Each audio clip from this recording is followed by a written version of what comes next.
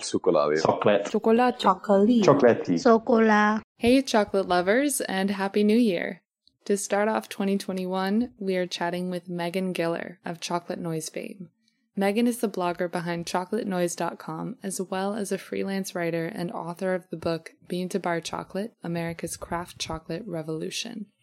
But beyond the written word, Megan has been showing up for fine chocolate in her tastings and her promotion of diverse voices in chocolate, especially female voices.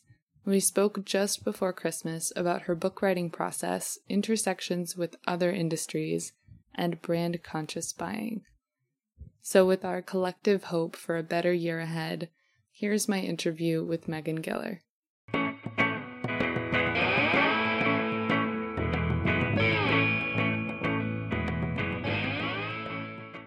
So first question is just, please tell me about yourself. Which nouns and adjectives best describe you? Oh, that's a great question. So I'm Megan Giller. I'm a food writer specializing in craft chocolate. I write for Slate, Food and Wine, Fortune, all sorts of places. And I have a site called Chocolate Noise, and I wrote a book called Bean to Bar Chocolate, America's Craft Chocolate Revolution. So what nouns and adjectives best describe me? I guess I would like to say curious, quirky, fun, and I don't know if I can say this about myself, but intellectual. I guess those are all adjectives. I didn't have any nouns in there. Well, I mean, you mentioned the whole food writer thing. I feel like you can attribute that to yourself. Yeah, definitely consider myself a feminist, too. So, beyond being an author, you also are a freelance journalist. So, how did you start your freelance writing career? You know, it's funny about my freelance writing career because I've always wanted to be a writer from a very early age. And I realized pretty early on that, I used to write a lot of poetry. And I was like, I don't really think anyone's gonna pay me the big bucks to write poetry. And so I started working in journalism. And, I've always loved food, and that's been a big part of my life and my family and that kind of stuff. But I never really saw that as a career. But the easiest way to write at some of the magazines that I worked for was to write about food. And especially at Texas Monthly, we would do these big roundups about food, like, best barbecue in Texas and best small town cafes and stuff like that. So you could get assigned a certain territory, like a part of Texas, and go out and review all these restaurants and then write about them. And then also do restaurant reviews for the back of the magazine, the back section of the magazine. And so I started doing those as a way to get my foot in the door to write, and then realized I loved food writing. And in a way, it was kind of like writing poetry in that there's so much capacity to write description, and to really kind of go off in these long passages about what something tasted like and felt like and smelled like, and in a way that is very similar to poetry and creative nonfiction, which is a lot of what I write now.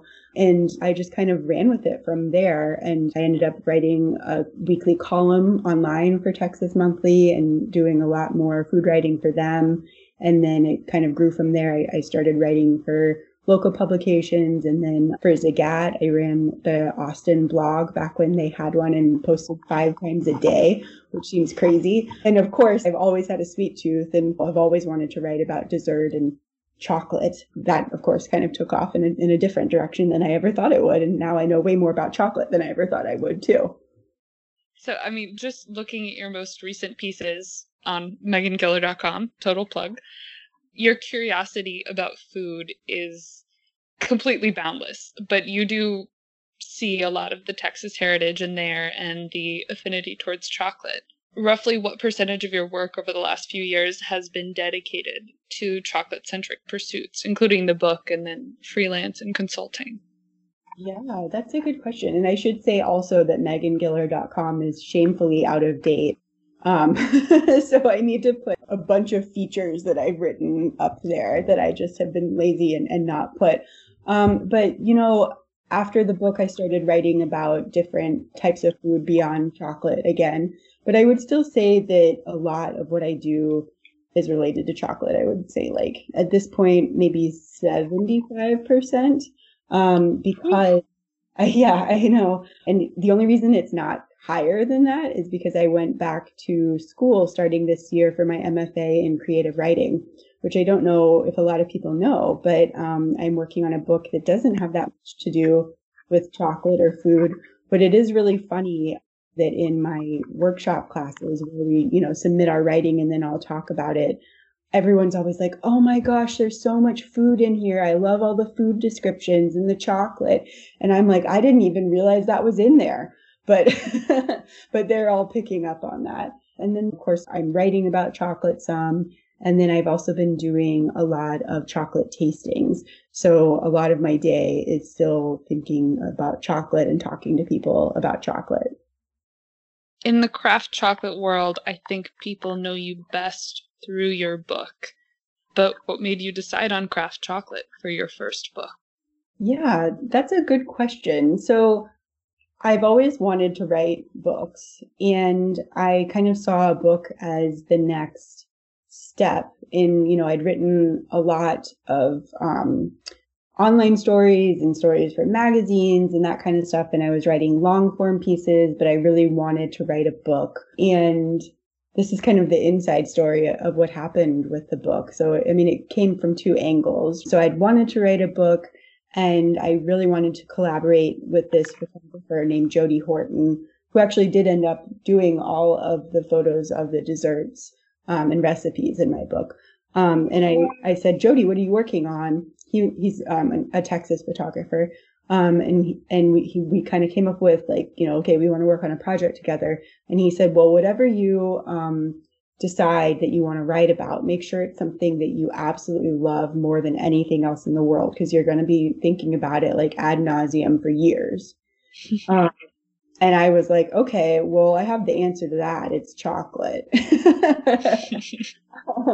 And kind of like at the same time, I had, realized that Bean to Bar was really having this, chocolate was having this revolution, which was Bean to Bar, and that all these exciting things were happening in that world. And I didn't know that much about it, but I wanted to learn more. And I had started writing these profiles of chocolate makers. And at that point, I don't even think they were live on chocolatenoise.com. They were something that I was doing and thinking about how I could write more in depth about, different makers and not just like kind of these top 10 lists that a lot of the websites that I write for want. And so I ended up putting those up as Chocolate Noise in these different profiles. And then a publisher reached out to me and was like, hey, do you want to write a book based on this? And I was like, well, yes, of course. So it's interesting. But I mean, it was, of course, I feel like my 5-year-old self would be very happy. And my 5-year-old self was definitely answering the question when Jody asked, what is it that you love more than anything? And it's like, well, yeah, the answer is chocolate.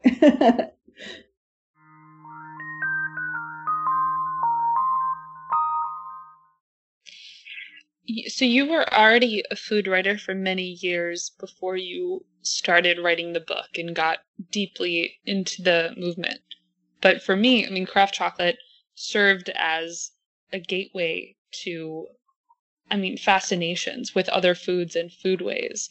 But how do you think your relationship with craft chocolate has affected your own relationship with other foods and foodways and your interest in learning about maybe international foodways? Oh, that's interesting. Well, I think like for me, I was interested in artisanal food before craft chocolate. And when I ran the Zagat blog, and I had to write 5 stories a day about food in Austin, one of my columns that I wrote weekly was called Artisans in Austin. And I would go interview different specialty food producers, all these, single makers and like the craft chocolate makers or in cheese and that kind of stuff in the city about what they were doing. So I was already kind of interested in that and foodways. And then of course chose one area to dive deep into. But I think as I've really gotten so deep into chocolate, I've realized that is how deep you can get into chocolate. You can get that deep into every other type of food too, and every other ingredient really. like with cheese or with kimchi or, with really almost anything. It is so complicated and so interesting and nuanced. And I think that's really fascinating. And it's kind of like the more you know, the more you realize you don't know, as cliched as that is. But it's made me really interested to learn a lot more and also just honor different foodways and different foods a lot more. So something you said earlier kind of struck me as very true as someone who writes for the internet, that platforms were looking for like top 10 lists, and that's kind of not changed at all, let's say. If anything, it's gotten maybe worse with the proliferation of social media and search engine optimization over the last like 5 or 6 years. Have you seen the chocolate industry stay on sort of the same projected path that you were expecting it to go down in 2015, 2016 when you were doing all this research? Or has it changed at all? Because it feels like for me from the last 5 years, the blogging industry, the online publishing industry hasn't changed that much in its expectations, whereas craft chocolate maybe has. What is your opinion on that? Yeah, that's a good question. I think craft chocolate has changed a lot in the past 5 years. I mean, I updated my list of the top 50 makers recently from what's in my book. Even though the book hasn't changed, the list online is different because so many makers have changed in the past 3 years from when the book came out. There's, different companies have closed, a lot more have opened. I think people are doing really different things. Not nearly as many companies making just 2-ingredient bars. I think there are a lot more companies making their own confections as well, which is something that I'd predicted would happen. I mean, as many other people did too. And kind of more collaborations with chefs and those sorts of things. So yeah, I think it's transformed in a lot of ways. And kind of going back to your question, in a way that like the blogs and online magazines and publications haven't changed, which is maybe why they are a little bit in trouble, at least from my perspective. Whereas Bean to Bar, I feel like, is expanding more. It's also been interesting to see the big chocolate companies, not within craft, but just in general, start to use those terms. Like I saw a big European company that shall not be named using the hashtag Bean to Bar the other day. And I was like shocked because it's something that's definitely not Bean to Bar. So I thought that was really interesting that they're starting to use that terminology, even though they're not changing their manufacturing process. They're just changing, what they're using to market it. So it's definitely a different playing field, I guess, than what it used to be. Yeah, I feel like there are maybe fewer or much more fragmented movements within online publishing because it covers so many different industries that like co-opting from larger corporations happens within these other individual like niches of online publishing because it's a platform. Definitely.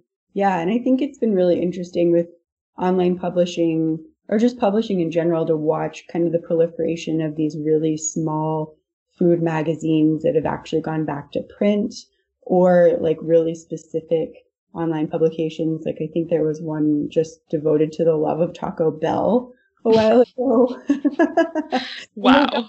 Good food writers and stuff, but so playing with that and like not necessarily wanting to submit to Bon Appetit and stuff like that anymore, but really kind of trying to make it their own, maybe similar projects to Chocolate Noise. There's a lot of really small publications that are doing really cool stuff out there too.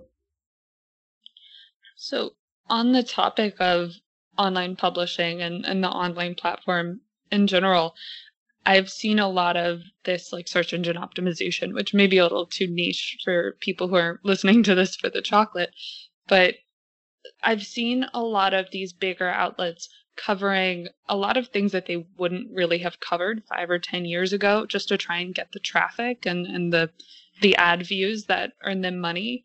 And a lot of it is regurgitation of press releases, basically. But as a journalist who's independent, who's contracting out, a freelance journalist, how do you see your role within the chocolate industry and the artisan food industry as a whole? I think that I've started to realize that, I mean, I'm an independent journalist and I don't need to regurgitate those press releases and that kind of stuff. But I also feel strangely protective of the craft chocolate movement now. And so I feel like a lot of my role has become being very supportive of makers and the movement in general. And so I see that as a big part of what I do, not to the point of like just blind appreciation and blind accolades, but being an ambassador a little bit for craft chocolate, I guess, in terms of translating what things mean sometimes for a lay audience, but then also, telling people about the brands I love and that kind of stuff and where to get them, whether that's like in conversation with people or during a tasting or as a journalist. So I see that more and more as my role. So yeah, I mean, that I don't know if that answers your question, but that increasingly is what I'm seeing as I move a little bit more from writing specifically about chocolate to writing about other types of food and other topics in general too. It's kind of like a bridge between the consumer and the maker or producer. Yeah, because I mean, I realized people are generally so confused about what they're buying, and I am too, not necessarily about chocolate, but just about certain products in general. And I kind of hate that feeling. And if there's something that I know about or think I understand a little bit, then I would like to share that with other people and clarify, like, the idea that percentage, for example, is related to quality. You've got all these people like, oh, I only eat 75%. I think if they understood that a little bit better, they would have a different opinion about it, And so introducing them maybe to like a really good milk chocolate made by Fruition or, another brand that I really love, like that is, that seems really like a nice thing to do. I remember, I mean, when my book came out, I ended up writing a lot about milk chocolate because all of these publications were like, what? Milk chocolate? So that was kind of interesting. I think it's been interesting also to see the intersection between people who have platforms, whether they're like social media influencers or whatever, or journalists like yourself, slowly bringing more people into the craft chocolate industry, not necessarily directly by like touting the greatness of craft chocolate and how good it is for you and for the planet and for everything, but maybe through keto chocolate or through like THC or CBD chocolate, these other industries sharing the influence, if you will. Yeah, that has been really interesting to watch. And I actually ended up writing a story for Engadget a while ago about edibles. I mean, what I ended up focusing on was a chocolate made with beans from Marignan Canyon. So that was interesting. That was the chocolate that ended up being the best edible, or one of the best that I found. Definitely the highest quality. Feel free to tell me to cut this out if you don't want to offer them any free press, but what is the brand? So the brand is called Binsk or Binsky. I always forget how to pronounce it. It definitely has, I would say, a grassy flavor to it.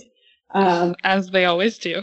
Right. But, it is made with those beans. And they know what they're doing. So I think that if you tried it against some of the other bars made with those beans, you would taste a huge flavor difference, but it is also, a THC/CBD bar. So okay, so it is THC. Do you know where they're based? I'm trying to see on their site and I can't really figure it out. Yeah, they have a complex business model, but I'll yeah. send you an article and you can share it with your readers if you want to. Yes, please do. Yeah, I mean, I have my medical marijuana license actually for Maryland, so if I can buy it in Maryland, I can buy it, but you can't legally transport it across borders, even if you have your license, so... I bet they have it in Maryland because that company is huge. So I bet that you are able to get it there. That would be really cool. I would love to try some chocolate that doesn't just taste like grass, as you nicely put it. Yeah. Well, that was the point of the story. I mean, that's how I ended up starting to write that story. I had this idea several years ago, like surely someone is making an edible with some chocolate that isn't just totally crummy. And then that became this really quest to find something that just wasn't the worst quality. And I like ended up opening things that weren't chocolate because everything I found was so terrible. And then now I never want to try another edible ever again because I had to try so many to write that story. Weirdest research ever. It really was pretty weird research.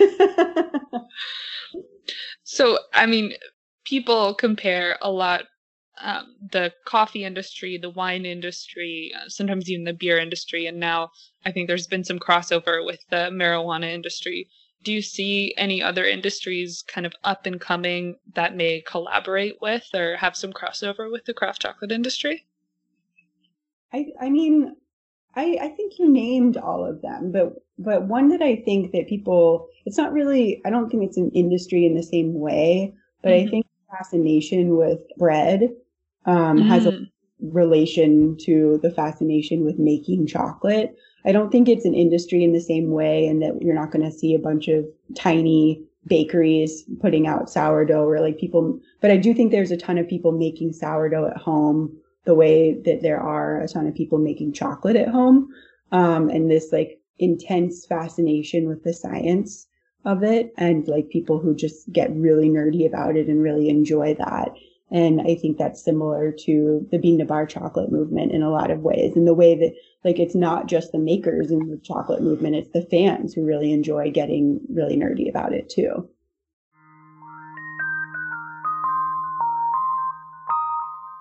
So to switch gears a little bit, you held a series of seminars over the summer focused on how we can support and foster more Black-owned and BIPOC-owned businesses in the industry.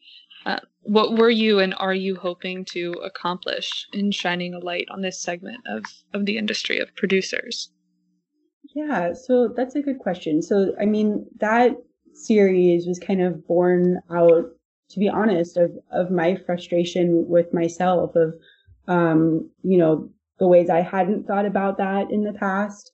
And then also, I am high risk for COVID and wasn't able to go out to all of the protests and the marches and that kind of stuff in a situation where in the past I would have been in all of those and had historically been involved in those sorts of things. And so that was very frustrating to me that I had to stay at home and I felt really isolated and kind of helpless.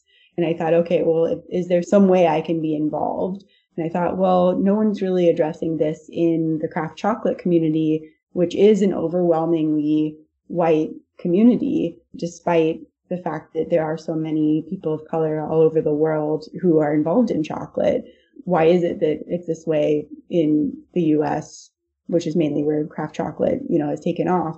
So I wanted to put that together to just kind of address that question and celebrate the people who are making chocolate and are involved in that industry who like we haven't necessarily highlighted in the past, and then just open it up and try to have a more inclusive community. And so it was a lot of work, and I think I was over my head and that I don't have a lot of experience with that. So I'm really thankful that the team at Uncommon Cacao and Carla Martin have kind of banded together and are working on an initiative now. And, they're involving the whole community in it and have taken that over. So, but I'm happy that like people came and were interested and were involved for those 3 panel sessions too. I mean, I think it was very enlightening for people to watch, but I think that the numbers were also really striking. I mean, when you first came out with the list of Black-owned and then BIPOC-owned, women-owned. Am I saying that right? BIPOC? Yeah, I've heard BIPOC and BIPOC. I mean, I think they're both right as far as I know. Okay. I'm going to go with BIPOC, I guess, because I already started, Yeah. Stay loyal. Yeah, I mean, when you first came out with that list on your site, chocolatenoise.com, at the end of May, right around when all of the movement was starting here in the US. I mean, I'm located in DC, you're in New York City, I imagine. We were both seeing huge protests right outside of our windows. But the numbers were really striking to see that there are only 5 Black-owned craft chocolate businesses in all of the US. I mean, roughly how many craft chocolate businesses are there in the US right now? We think about 200. It's hard to count exactly, though. Okay. And the US population is about 13 or 14% African American. So the fact that only about 2.5 to 3% of the craft chocolate businesses are owned by Black Americans is kind of mind-blowing. After that initial educational moment, what kinds of takeaways do you have for people who are both consumers and chocolate producers, maybe even cacao brand representatives, to make their brands more inclusive? Oh gosh, I mean, there's so many takeaways, but I am so not the expert on this. So, one thing that I have been really excited about is that as part of my program at the New School, so I've gone back to school for my MFA in creative writing. As part of my program, I've been able to join something called the Impact Entrepreneurship Fellowship. I am in a class. It's a whole program, but I like this semester I took a class where we learned all about human-centered design and IDEO and all sorts of things like that, really talking about social justice and how to build that into your business. And then next semester, I'm studying that even more. And the idea is to create a social venture that really is inclusive and addresses social justice and a specific problem that you're trying to address by the time you're done with the 2-year program. So I am definitely far from the expert and don't have takeaways that I can list off. I think I maybe would need to think more about that. But I guess the takeaway for me is just that I'm learning a lot. And the takeaway this semester has been the human-centered design, that, people's lived experience is so important and so much more important really than these ideas that someone from outside the community can kind of come in and say what's what and determine something for everyone else. We can only speak from where we are in our journeys, in our lives. Totally. I think the phrase brand conscious buying has kind of become popular, at least within producers looking to gather consumers to have a larger market to cater to. But what does the rise of this brand conscious buying and brand conscious marketing mean for craft chocolate, in your opinion? Oh, that's interesting. Brand conscious buying. I mean, to tell you the truth, I haven't come across that term as much as you probably have. So, I mean, tell me a little bit more about it. So it's basically the idea that when consumers are looking at a brand or a product in general, they're more aware, or they want to be more aware of where it's coming from, the people behind it, the people who are impacted by their purchase, especially when it comes to food, it seems like. I would consider myself a brand conscious buyer, and when I go to a website, one of the first things I look for is the about page. Yeah, I mean, I'm definitely according to that definition, a brand conscious buyer too. And I mean, I think it's really good news for Bean to Bar chocolate and craft chocolate, because that's such a big part of craft chocolate's mission in general. And it's something that a lot of companies I know have really built into how they work. And then finally, it sounds like, consumers are paying attention to it and are looking for that. In the past, it's been a very specific type of consumer and a rare consumer who has cared about that. But more and more, we're seeing people who are interested in that. And, especially even they're asking big corporations like, hey, how much are you really giving back to the community? How much are you donating? Like, what are the social justice causes that you're, concerned about? Not only that, but like, millennials and Gen Z, that's how they're choosing where they're going to work too. So I think overall, it sounds like it's really good news for Bean to Bar chocolate. You also alluded earlier to writing a second book? How deep into that process are you? I am pretty deep into that process. I'm writing a lot every day, but so this is more of like a memoir slash research project. And it's not that food related. So, but I don't have a book deal or anything like that yet. This is more kind of a labor of love. So strangely, I have another book that is related to food kind of picked out for after that I've also started working on. So too many projects, too little time. I mean, a little bit each day. It always helps. Yes. So your third book slash second book concurrently, that's not the memoir. Does it have anything to do with like feminism and foodways? Yeah, definitely. So, I mean, I've had this plan. Both do, but the food related one, I really wanted to write more. It started out kind of about women in chocolate, and then kind of has morphed into being more about women in sugar. And there are stories about women in chocolate too, but I guess I just think the transformation of sugar starting out as something that was really seen as masculine and, a expression of your wealth and power, and that somehow over a couple hundred years has now become something that seems super feminine and like extra, like we don't really need it, and whatever else, or like very girly. Like I think that transformation is really fascinating. So, I mean, it's not a history book, but it has that history in it. And when you say sugar, are you referencing only cane sugar or all sorts of sweeteners? Yeah, I mean, I've thought about it specifically as cane sugar, but I think it takes into account all sorts of sweeteners too. And, all sorts of sweets like chocolate and ice cream and hard candy and all of that kind of stuff. And I have, I feel like what we were talking about before in terms of being this ambassador for the craft chocolate industry, I feel like a lot of what my role has been is translating things that are technically difficult to understand for a lay audience. And I feel like that might be true in terms of like a lot of stories that I tell, because a lot of the work that I'm just thinking about, like, I don't know if anyone's seen the online video series I did, What Women Ate, but there was, those were like academic stories that I had transformed into like a video series.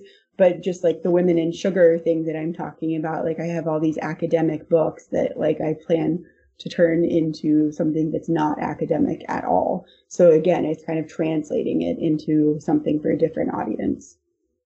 I can definitely see the potential for, I'm just saying, hundreds of pages of material on women and sugar. I mean, all the things that you were talking about earlier also involve a certain degree of transformation, which I think women have been doing for centuries, millennia, hundreds of thousands of years. I don't know, however far we go back. Totally.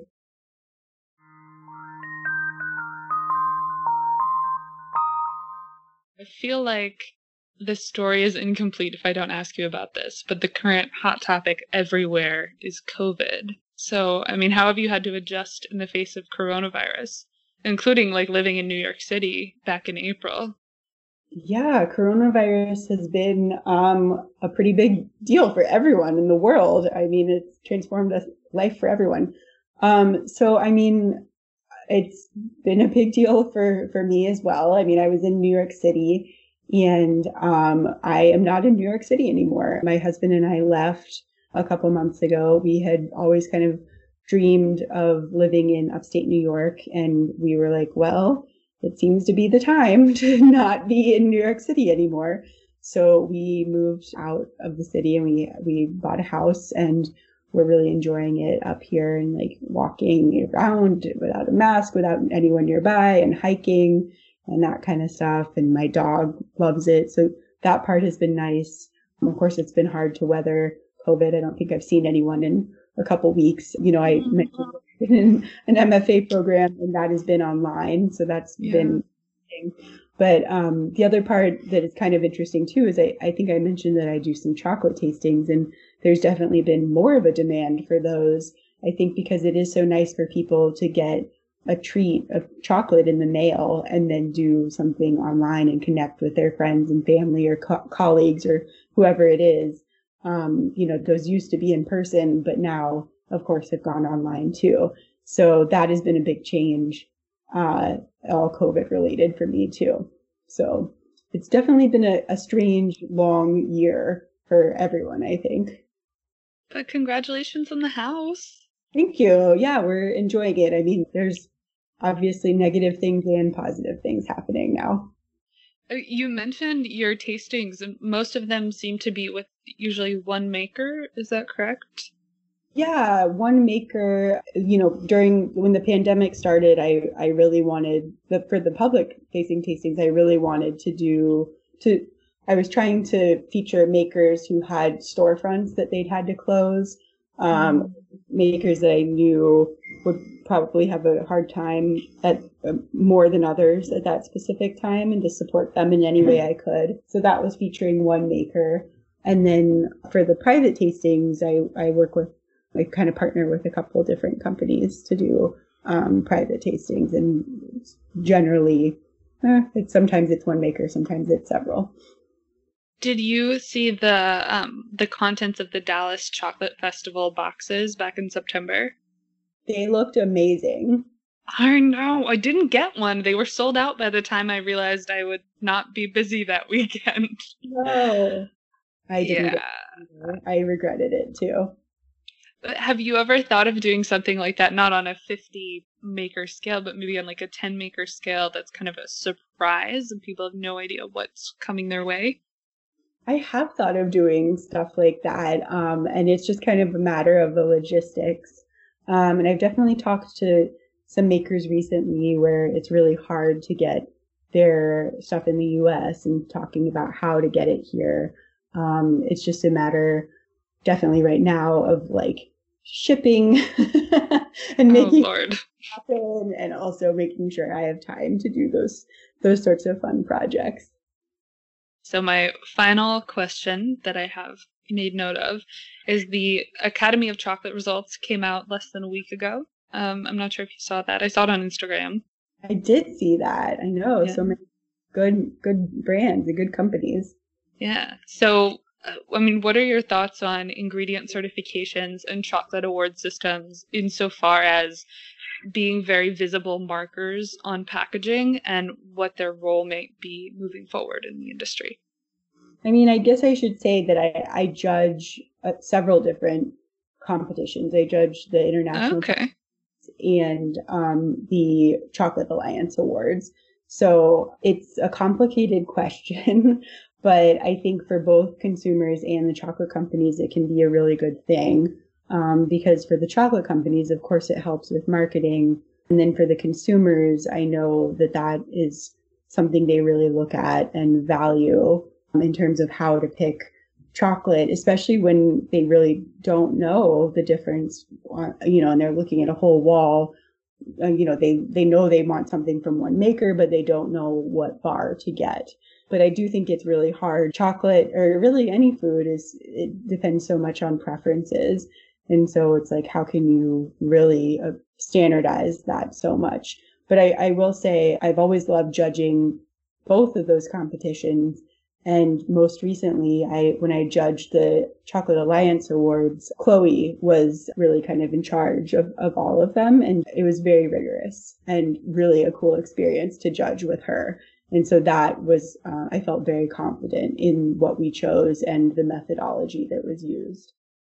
Okay, so those are all of my questions, but is there anything else you'd like to share or that you'd like to discuss that you feel like we haven't talked about yet today? No, I feel like you asked really great questions and we talked about a lot. Well, where can people find you? Well, yeah, people can find me at chocolatenoise.com, and on Instagram and Facebook at Chocolate Noise, and on Twitter at Megan Giller. Are you doing any more consulting for the upcoming year while you have class and tastings and everything?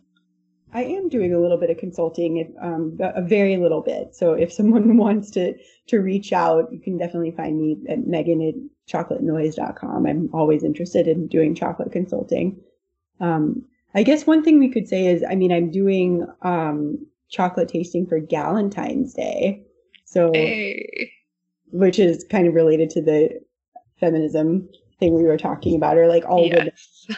So, I mean, we're putting together some really fun tastings for Galentine's Day. If there are groups of, it's usually for people, probably like groups of 10 and under, and it'll be either 30 minutes or an hour, and we send you chocolate, and then we all get online and, have kind of a little party together. And all the info for that is on chocolatenoise.com? It will be shortly. It will be by the time this is out. Yes. In like 2 weeks, yeah. Yeah, it will be by the new year, yeah. Perfect. Thank you so much for speaking with me. I was so looking forward to this. Yeah, me too.